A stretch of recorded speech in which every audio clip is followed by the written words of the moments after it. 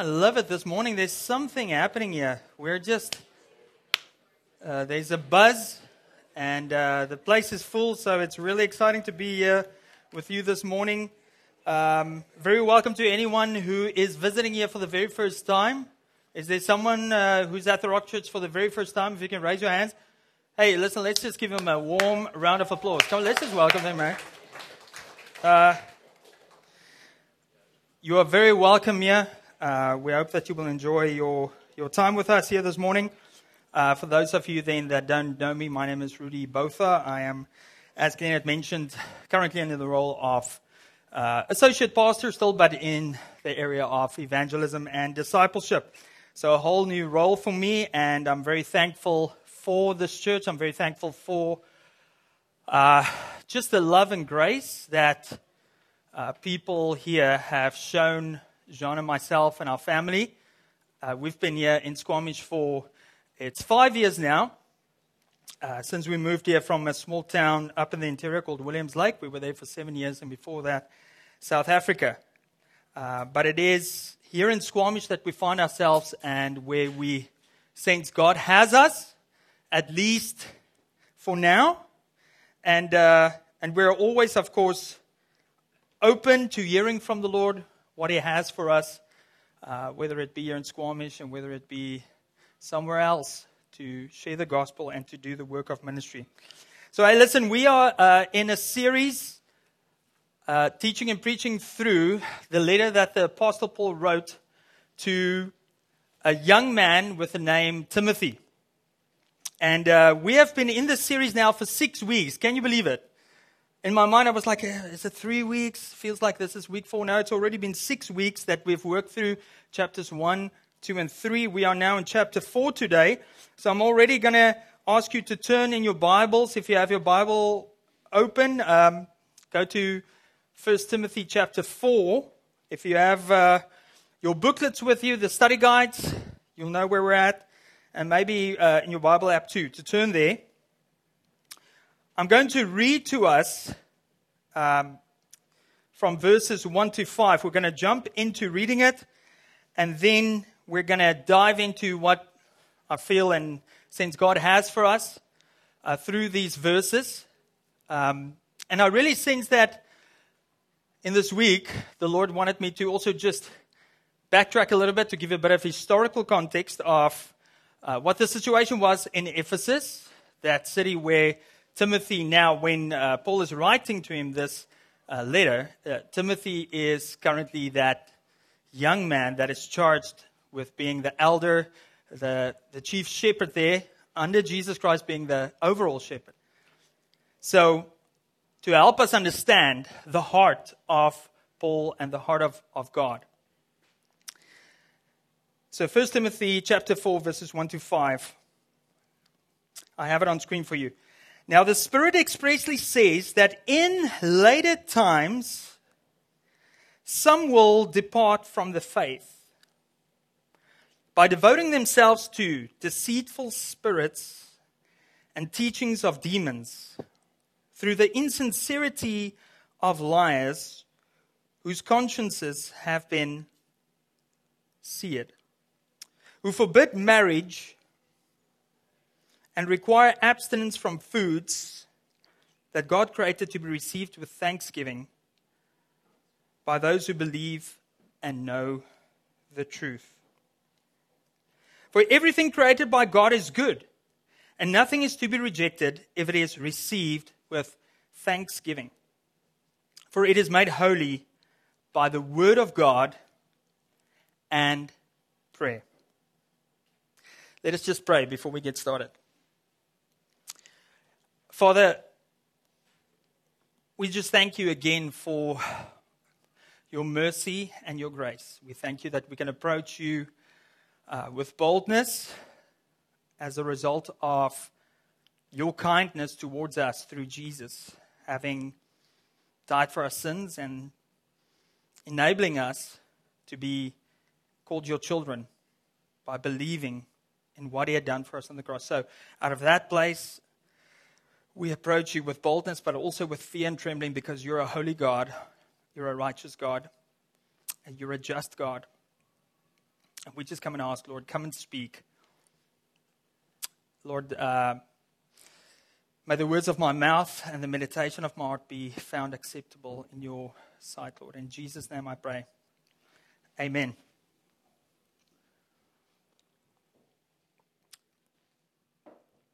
I wanted to start off this morning. It's going to be a bit of a lengthy introduction. Glenn knows I love doing lengthy introductions when we afterwards always recap sermons. And it's like, that introduction, man, it was just a bit too long. Okay. This morning again, but I'm trusting that what God has asked me to do, what He's asked me to do is going to be helpful to us in really understanding the heart behind this epistle, this letter. And not only the heart behind the letter and the man, Paul, but listen, the heart behind the Rock Church's leadership. Us as a church. What is our heart? What is it? What's our deepest desire that we want to see happen within the lives of God's people? And I want to take us kind of like on a flight, taking off with that jet up 10,000 feet. I don't know how high we normally fly if we travel to South Africa. What is that, 10,000? Maybe a 30,000 feet. I don't know if you're that high, but maybe 10,000 feet. But an overview again of leading up to this time where Timothy is in Ephesus. And this is the overall picture that I want to paint for us that you're going to see. You're going to see the heart of the Apostle Paul, who is a spiritual father, and he's writing this letter to a spiritual son in the faith. There's a very close relationship between the two of them. And it is as a result of their journey together throughout the regions of the outer parts of the world, as it was known at that stage. How they went on missionary trips together. How they preached the gospel together. Now, the book of Acts is written by the physician Luke, and it gives the history of the early church. If you want to know what happened in the early church, go read Acts.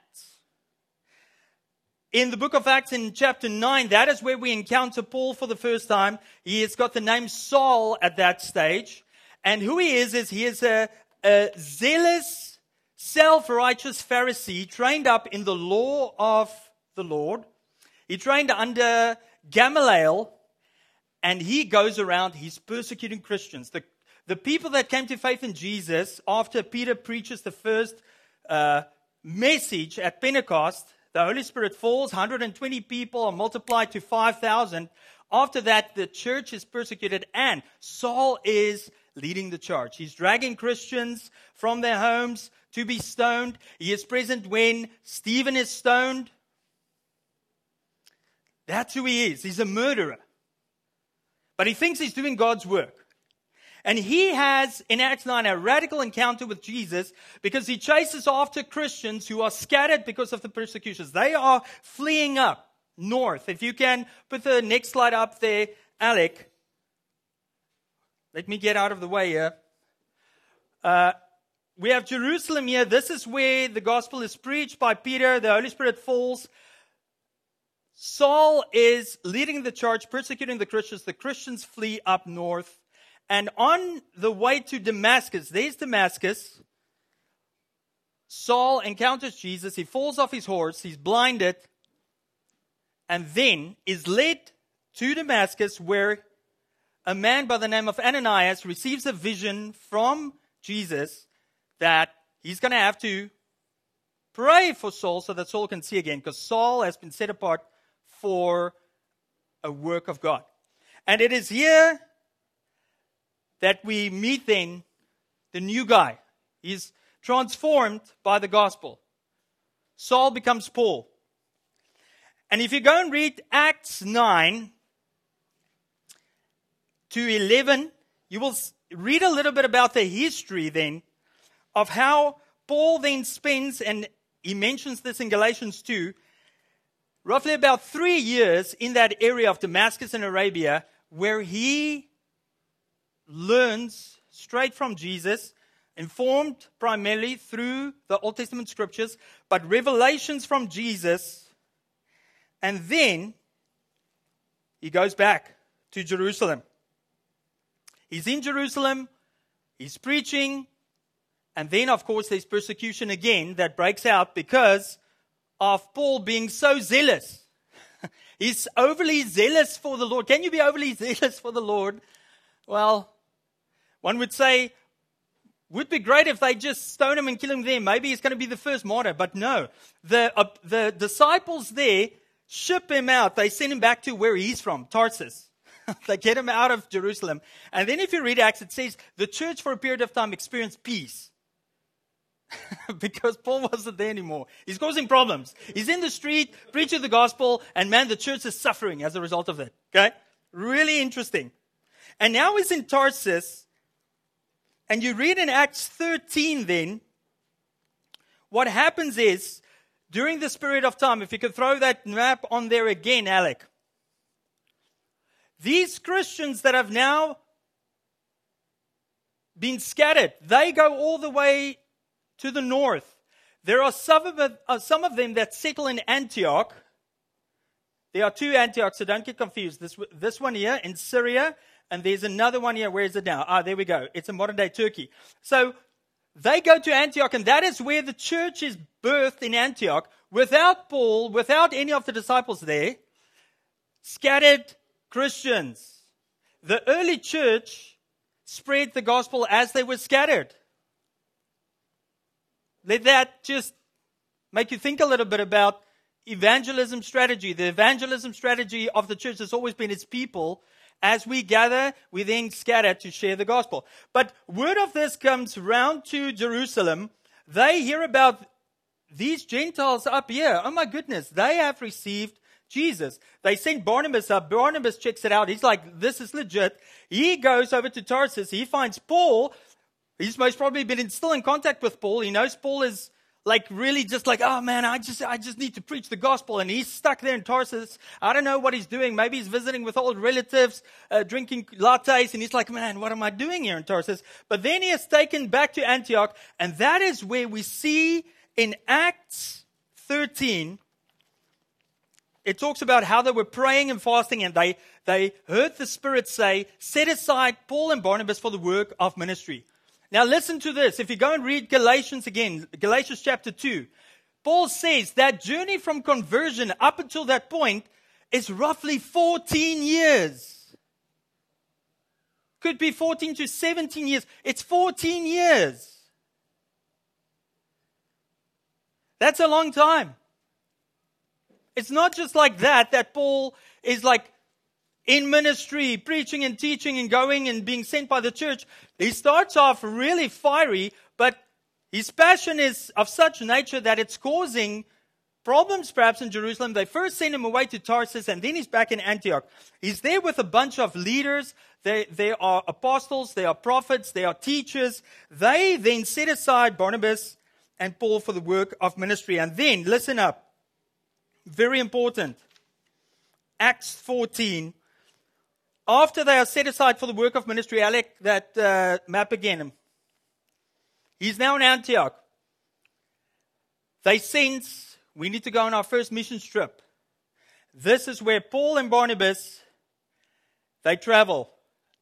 First missionary trip. They go to Cyprus. They go over this way, Perga. They move over here. This is Lycia, southern Galatia, and then they go through these cities. Iconium, Lystra. Do you know where Timothy is born?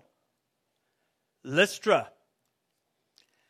And this in Acts 14 is a fascinating encounter where Paul is preaching in Lystra. Listen what happens there.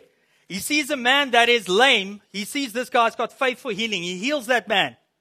The people see him and Barnabas do these miracles. They think they're gods. They worship them like Zeus. They say, listen, this must be the gods that have come down. They bring animals. They bring fruit. They do whatever they do in their worship. They sacrifice. They're like, we need to worship these men. Paul and Barnabas say, no, we're not gods. But we are here representing the God who has created everything. The one that you see that had created the heavens, the stars, everything. He is the one through Jesus Christ. They preach the gospel, and what happens? There are jealous Jews. They stir up a mob. They stone Paul. They drag him out the city. They presume that he's dead. Looks like he's dead. The disciples there come around him. They pray. He's resurrected.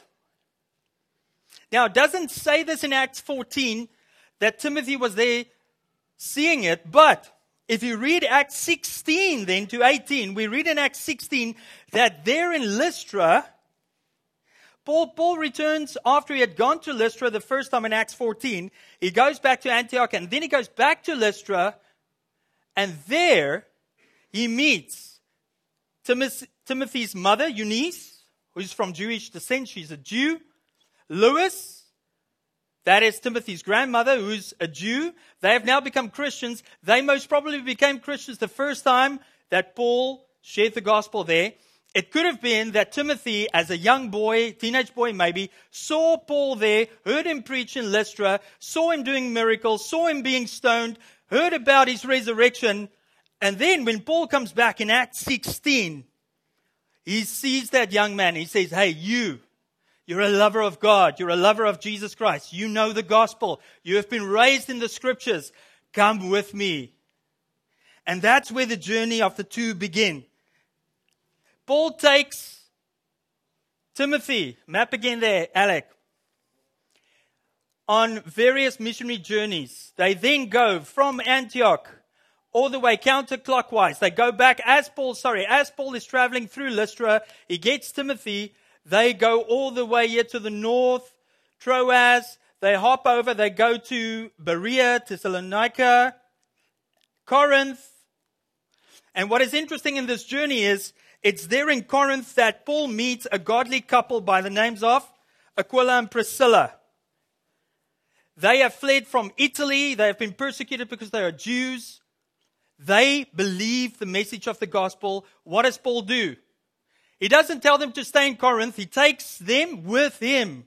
Map again there, Alec. Here we go. Welcome to this is how I used to teach when I was in high school, a teacher. Okay. Thank you, Alec. He takes Aquila and Priscilla, Timothy, and these people that are with him, traveling with him. They hop over. They go to Ephesus. Amen. Hallelujah. Okay. But here they are in Ephesus, and what is now fascinating, Acts 19, you can go and read it, I'll summarize it for you. Paul comes there, or if you read when he takes Priscilla and Aquila, he goes to Ephesus, he preaches in the synagogues, it doesn't mention for how long, but he takes them there, he leaves them there. And then he goes back to Corinth and to other areas. He basically leaves Priscilla and Aquila to do the work of ministry there. When he returns in Acts 19, he finds believers. Because Priscilla and Aquila, together with a guy named Apollos, have been preaching the gospel. But listen to this very carefully, church. If you read Acts 19, it's fascinating. Priscilla and Aquila, they meet Apollos. They hear him preach and teach. He's a great preacher. He's very eloquent. He knows the gospel, but there's something missing. They pick up, he is teaching the wrong baptism. He's teaching the baptism of John the Baptist, which was a baptism of repentance for the Messiah that was going to come. They take him home, they instruct him in the correct doctrine of Jesus Christ, that baptism is an act of obedience towards your faith that you have placed in Jesus Christ. And then as a sign of you dying with Christ and then being raised with Christ, you are baptized. Isn't that fascinating? Something to think about for you who have not been baptized. Because if you read Acts 19, what is even more perplexing, and I know, in our community group, we were talking about it this week. We were talking about what is prescriptive and descriptive text. Acts is pretty much narrative, it's descriptive. But if you read the description there, Paul comes, he meets these disciples. They have faith in Jesus. He asks them a certain question. if you've met Christians across the world or somewhere else, we normally jump to the following questions. We're like, hey, what denomination are you from? Are you a Calvinist? Are you an Arminian? Do you speak in tongues? Are you a cessationist? That's what we ask. Listen what Paul asks them in Acts 19. Did you receive the Holy Spirit when you believed? What a weird question. They say no, we don't even know there's Holy Spirit. What does he ask them then? In what baptism were you then baptized? They say the baptism of John the Baptist.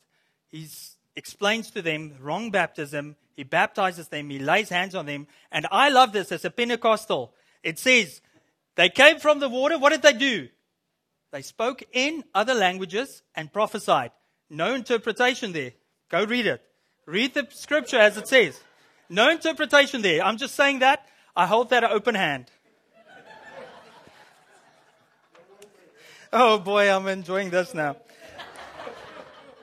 Okay.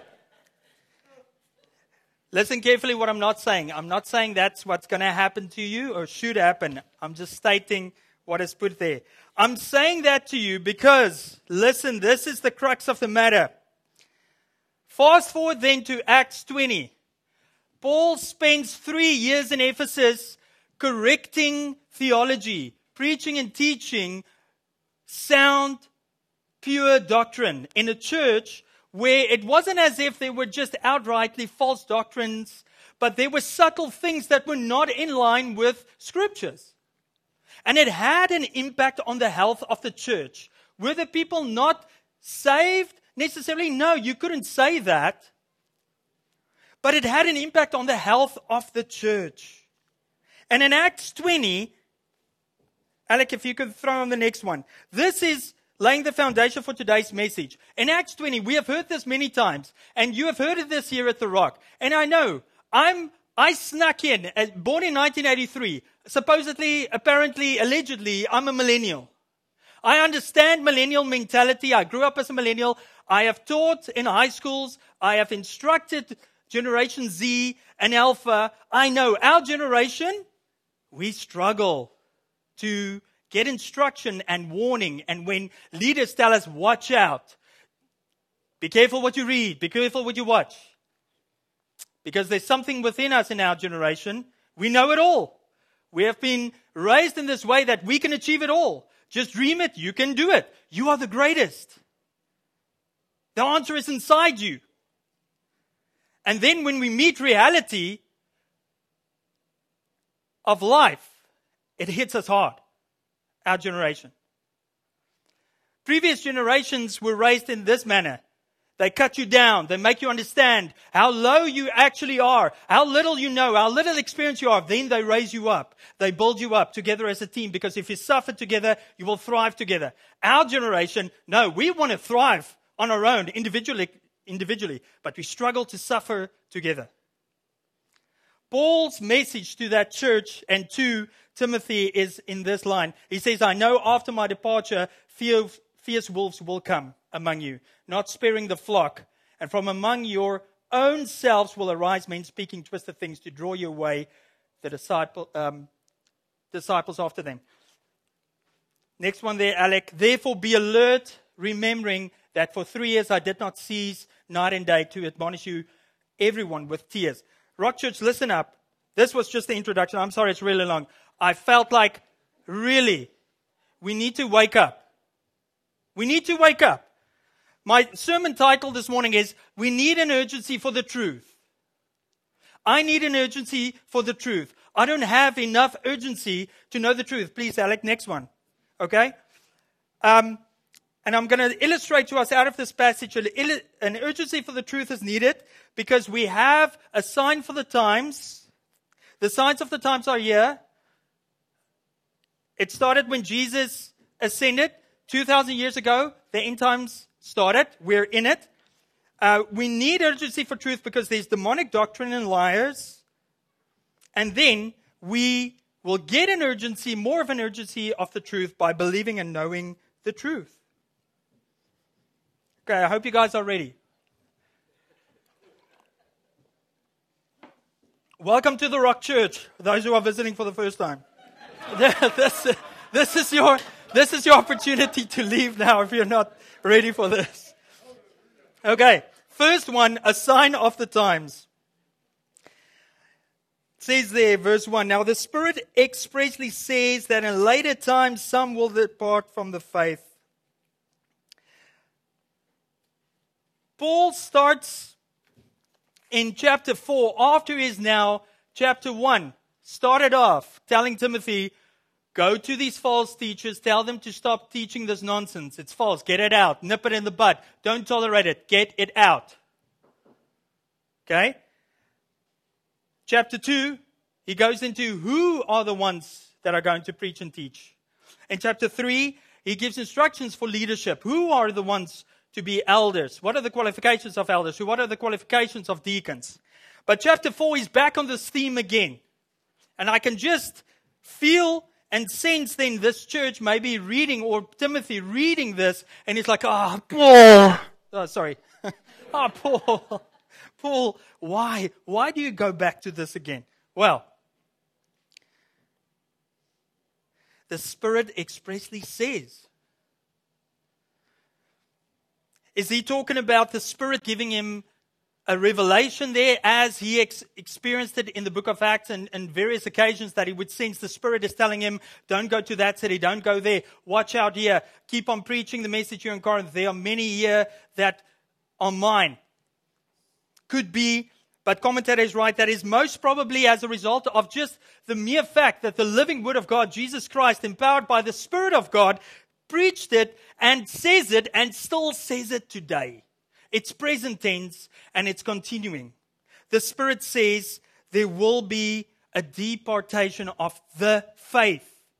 And when it says that, it's not just a departation of, okay, I don't love Jesus anymore. It's a total departation of what is regarded as the orthodox view and belief and understanding of the faith of Christianity. Matthew 24, verses 6 to 11, Jesus said this. Matthew 24 is, of course, apocalyptic. Jesus is talking about the signs of the end times before his return. He says, they will deliver you up to tribulation and put you to death. You will be hated by all nations for my name's sake. And then many will fall away and betray one another and hate one another. And many false prophets will arise, lead many astray. Jesus said it. Paul is reminding Timothy of this. This is reality. I don't know what your theology is in terms of the end of days or end of times. Whether you are premillennial, amillennial, postmillennial, no millennial, whatever it is. Whether you believe the Antichrist is going to come in this way, shape, or form. The 666s, I don't know what you've read. Listen to this. You don't have to be concerned about those things. We need to be aware of them. You don't have to fear it.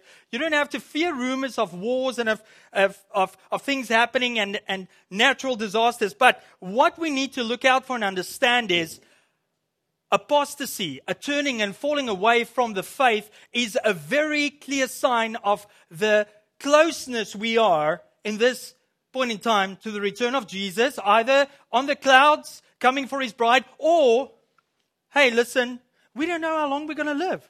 You could die just this instant and meet Jesus. But what we need to understand is we are in the times of, it's like a playoff game. It's the last 5 minutes. It's getting close to the end. Paul says this in 2 Thessalonians. Concerning the coming of the Lord Jesus Christ and our being gathered together with him, we ask you, brothers, not to be quickly shaken in your mind or alarmed, either by a spirit or a spoken word or a letter seeming to be from us, to the effect that the day of the Lord has come. Let no one deceive you in any way, for that day will not come unless the rebellion, if you look up this word in Greek, it means apostasy, the great falling away. Until that comes first, the man of lawlessness will be revealed first. Paul is writing to the Thessalonians in a context where people are preaching and teaching, Jesus has already come, the resurrection has happened. You don't have to work anymore, you don't have to do things anymore, don't stress about this. False teaching again. But he's just saying, listen, remember this, there are many things that first need to happen. And Jesus expressly said the gospel first needs to be preached in all the world before he will come back. Do we know exactly when he's going to come back? No. But we see the signs. He encouraged us, be aware of the signs. Like a woman that is going in labor, there are contractions and they are shortening. They are coming closer and closer and closer before this is going to happen. Rock Church, do we understand that the way that we view this and the way that we look at what's happening in our world will have an impact on whether or not we have an urgency for the truth of God? If you knew exactly this week, the time and day Jesus was going to come back, will that make a difference to your life? What will you change and why? That's a big question that I need to ask myself. It's true, George. And we trust that it will find us doing and being at work with what He has called us to do. But an urgency for the truth is needed. And secondly, what Paul says, and what I believe why an urgency is needed, is because there's demonic doctrine and liars. We really need to wake up in the church about this. Paul says this is what they do. This is why the apostasy is happening. Devoting themselves to deceitful spirits, teachings of demons. He's not necessarily talking here about watching The Exorcist during Halloween and all right, you're freaking out because there are demons and those kinds of things. That plays a role. We're going to touch on that. Okay?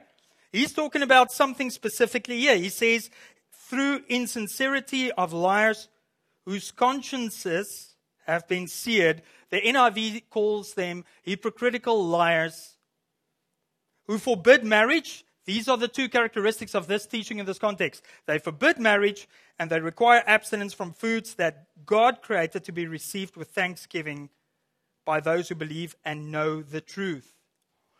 You see, what was happening in that context is what was creeping into the church and have crept into the church and been in the church for 2,000 years is rooted in a doctrine or a teaching of asceticism that is teaching that, listen, if I just deprive myself of great things or things that supposedly seem great, but they're actually evil, they're material, because it viewed the material, it viewed the flesh and everything as evil. Asceticism was teaching, if you deprive yourself of these things, maybe you will climb the ladder up and attain your salvation. And so what crept into the Ephesian church was a teaching that, yeah, you're saved through faith in Jesus Christ. It's the same thing as the Judaizers, but they are saying, listen, sex, evil. He's saying marriage there, but he's implying sex because marriage between a one man and a woman was created and instituted by God for a purpose. To, yes, have sex, the pleasure of sex, but to reproduce, to multiply. That's what we see in Genesis. So let's deprive ourselves from that which is good, or actually, if in the truth of the matter is good, but we perceive it, no, this is evil. And let's take certain foods and say like, all the good stuff, like shrimp and, pork and maybe some brisket that's smoked. I don't eat that. Deprive yourself, okay? If you do that, if you stay away from those things, God is going to love you more.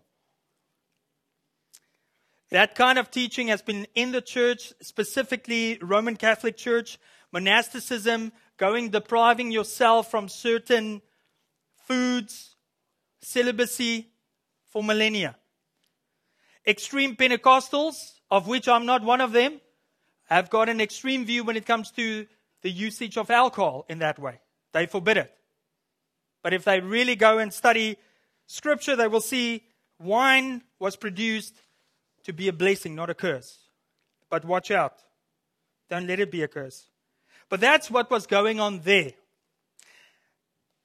And you know what it is? It's the same voice, the same question through these teachings. These demonic and spiritual forces at work through false teachers, hypocrites, are asking the same questions as the one that was asked in Genesis 3. Did God actually say? Did God really say it's good for man and woman to be together? and not to be separated? Did he really mean that?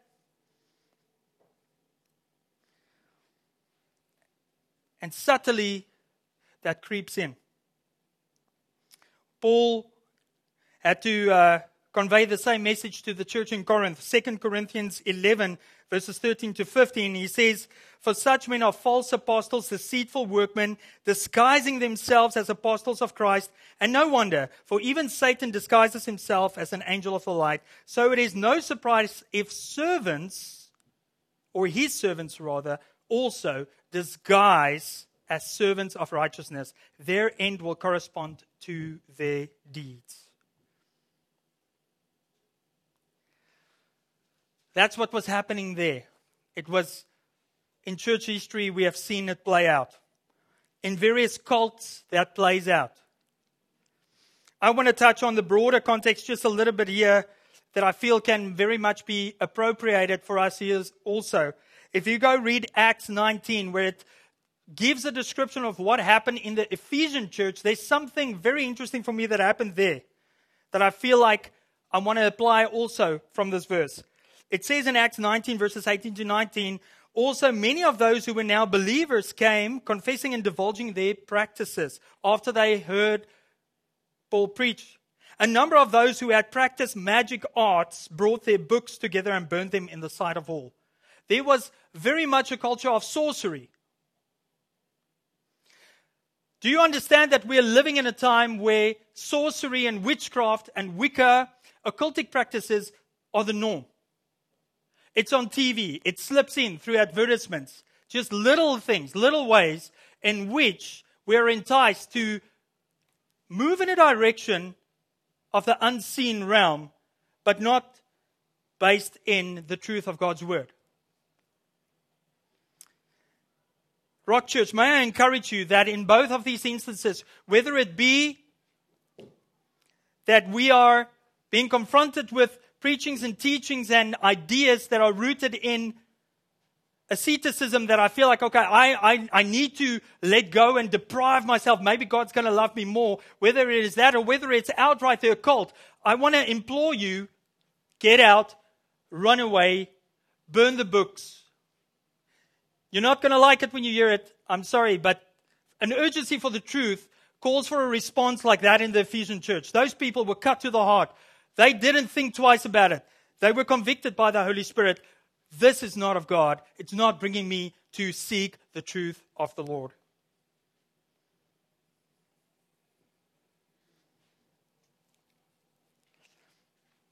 In conclusion,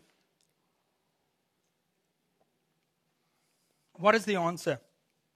What is the answer? How do I cultivate this urgency for the Spirit? How do I really press into the Lord? Well, believe and know the truth.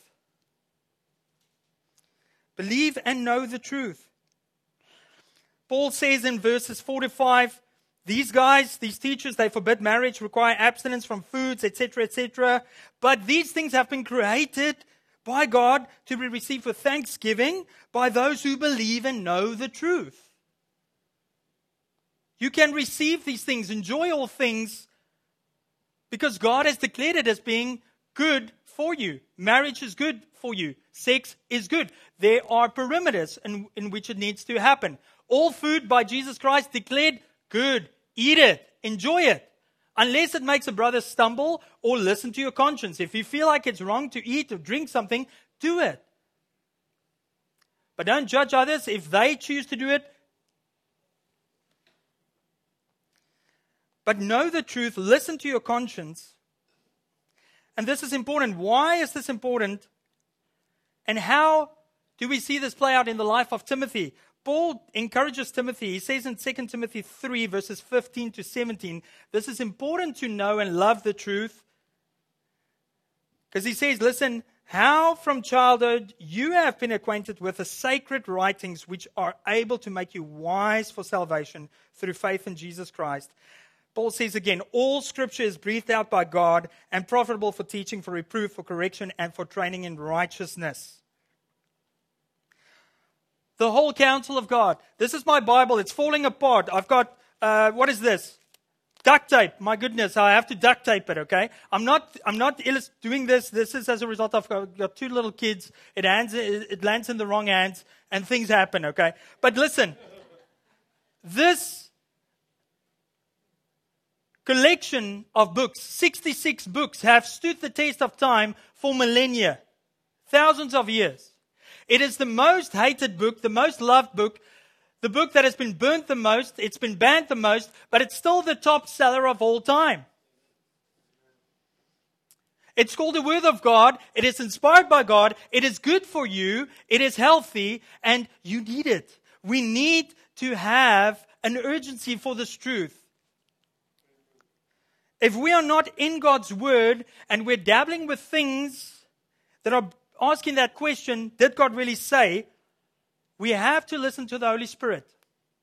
What is He saying about what I am dabbling with? Jesus said this in Mark 12, verse 24. Is it not the reason, He's speaking to the Pharisees, they come and want to trick Him about marriage and questions about the resurrection. He says, listen, are you not wrong? You are wrong. My generation, we hate hearing that. You are wrong. No, I'm not wrong. I've read it on the internet. I know. That is how I am. If I hear something, oh no, this can't be true. I'm going to Google this. Okay. No. The Pharisees thought they were in the right. You are wrong. You neither know the Scriptures nor the power of God.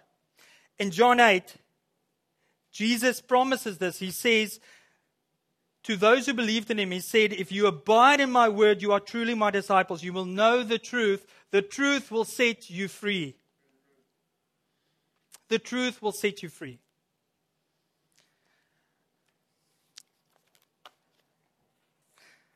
Hear my heart this morning.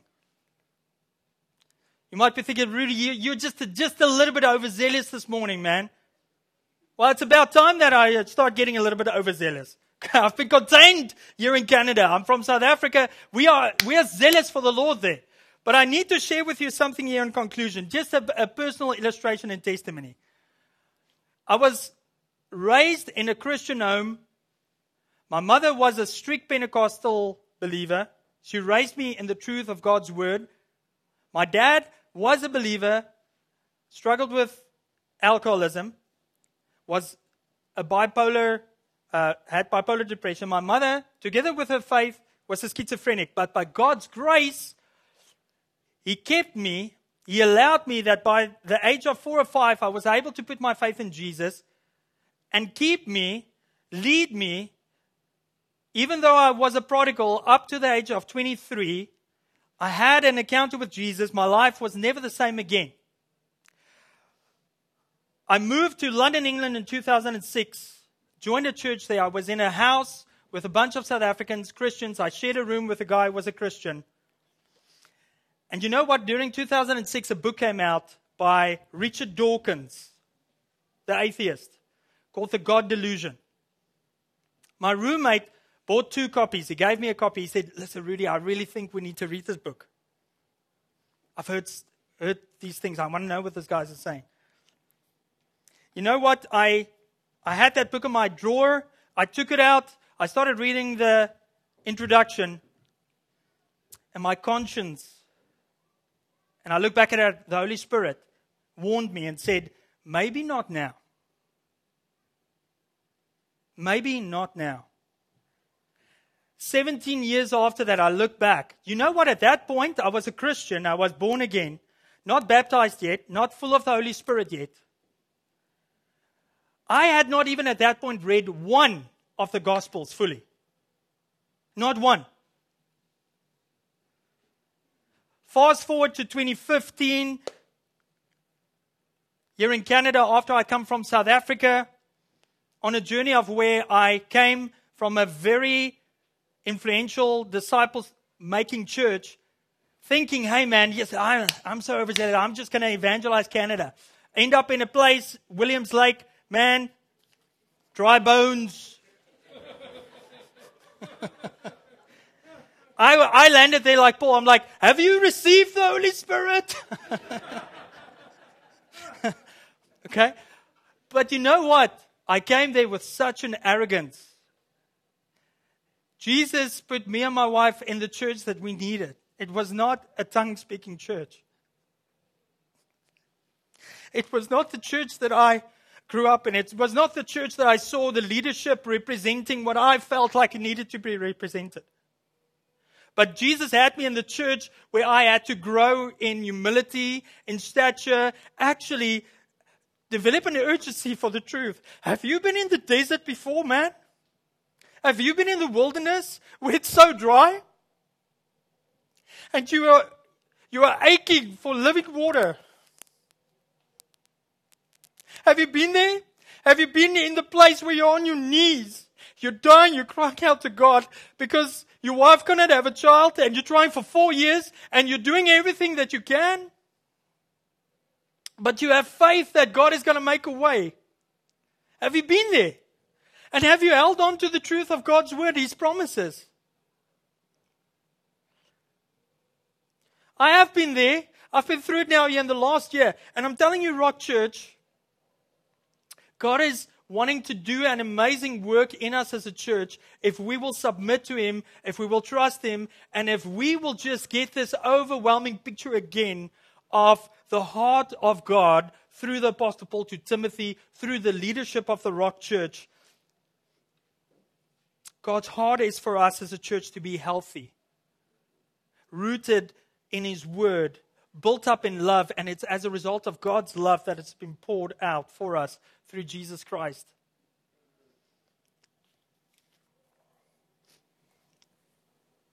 If you are sitting here and you have not experienced that before, if you have not had a radical encounter with Jesus, listen, today is your opportunity as we move into communion. This is your opportunity to do business with God and to partake in what God has ordained for His church. If you are a Christian, this is the time that we need to really press in. We are in the dying minutes, I'm telling you, before we see Jesus Christ. I'm not a prophet telling you it's going to happen tomorrow, this week. The signs are just there. And now, it calls for perseverance of the saints. It calls for us as the church to actually stand up. And you will read in the book of Acts, be purified through deeds of righteousness. Actually live out the truth in love to a world that is dying and crying out for truth. So will you pray with me this morning? And I trust the Holy Spirit will speak and do His job this morning. Oh, Father, we just thank you. We just thank you again. You are so good. We thank you for your truth.